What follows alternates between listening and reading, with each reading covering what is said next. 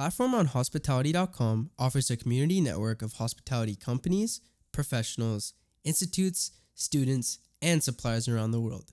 Hospitality Group. Passenger traffic improved in November. Omicron restrictions likely to affect period ahead. Passenger traffic improved in November. Omicron restrictions likely to affect period ahead.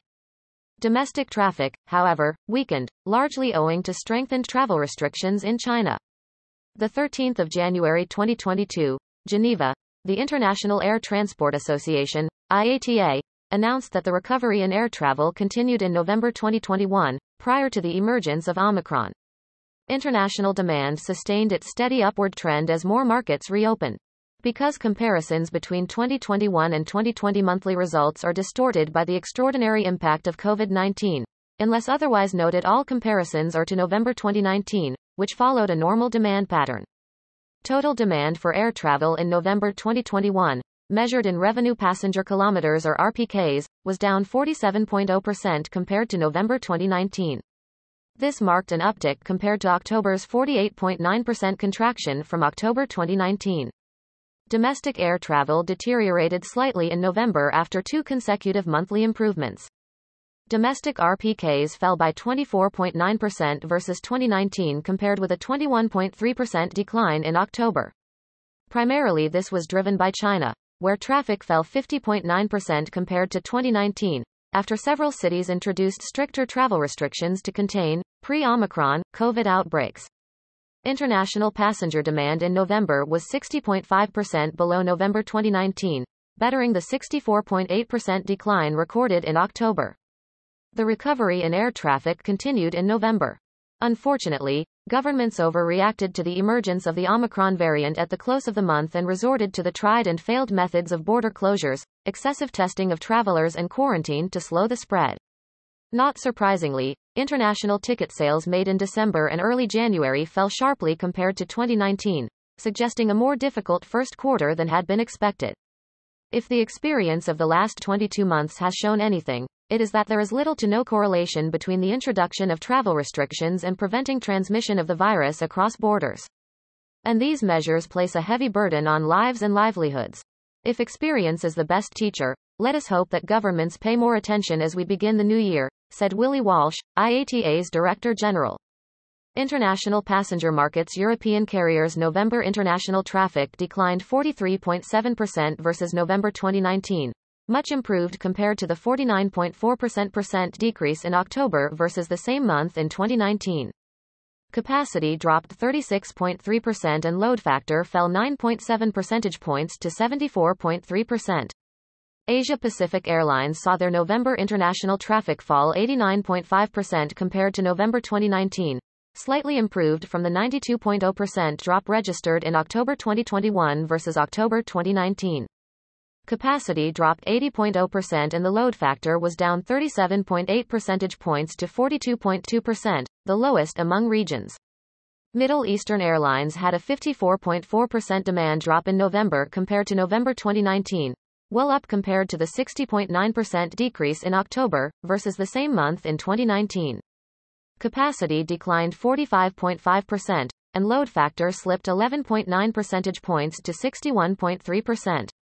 North American carriers experienced a 44.8% traffic drop in November versus the 2019 period, significantly improved over the 56.7% decline in October compared to October 2019.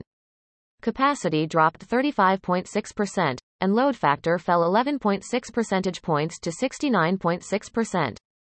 Latin American Airlines saw a 47.2% drop in November traffic, compared to the same month in 2019, a marked upturn over the 54.6% decline in October compared to October 2019. November capacity fell 46.6% and load factor dropped 0.9 percentage points to 81.3%, which was the highest load factor among the regions for the 14th consecutive month. African Airlines traffic fell 56.8% in November versus 2 years ago, improved over the 59.8% decline in October compared to October 2019. November capacity was down 49.6% and load factor declined 10.1 percentage points to 60.3%. Domestic passenger markets. Australia remained at the bottom of the domestic RPK chart for the fifth consecutive month, with RPKs 71.6% below 2019, albeit this was improved from a 78.5% decline in October, owing to the reopening of some internal borders. U.S. domestic traffic was down just 6.0% compared November 2019, improved from an 11.1% fall in October, thanks in part to strong Thanksgiving holiday traffic. View the full November air passenger market analysis. IATA, International Air Transport Association, represents some 290 airlines comprising 83% of global air traffic.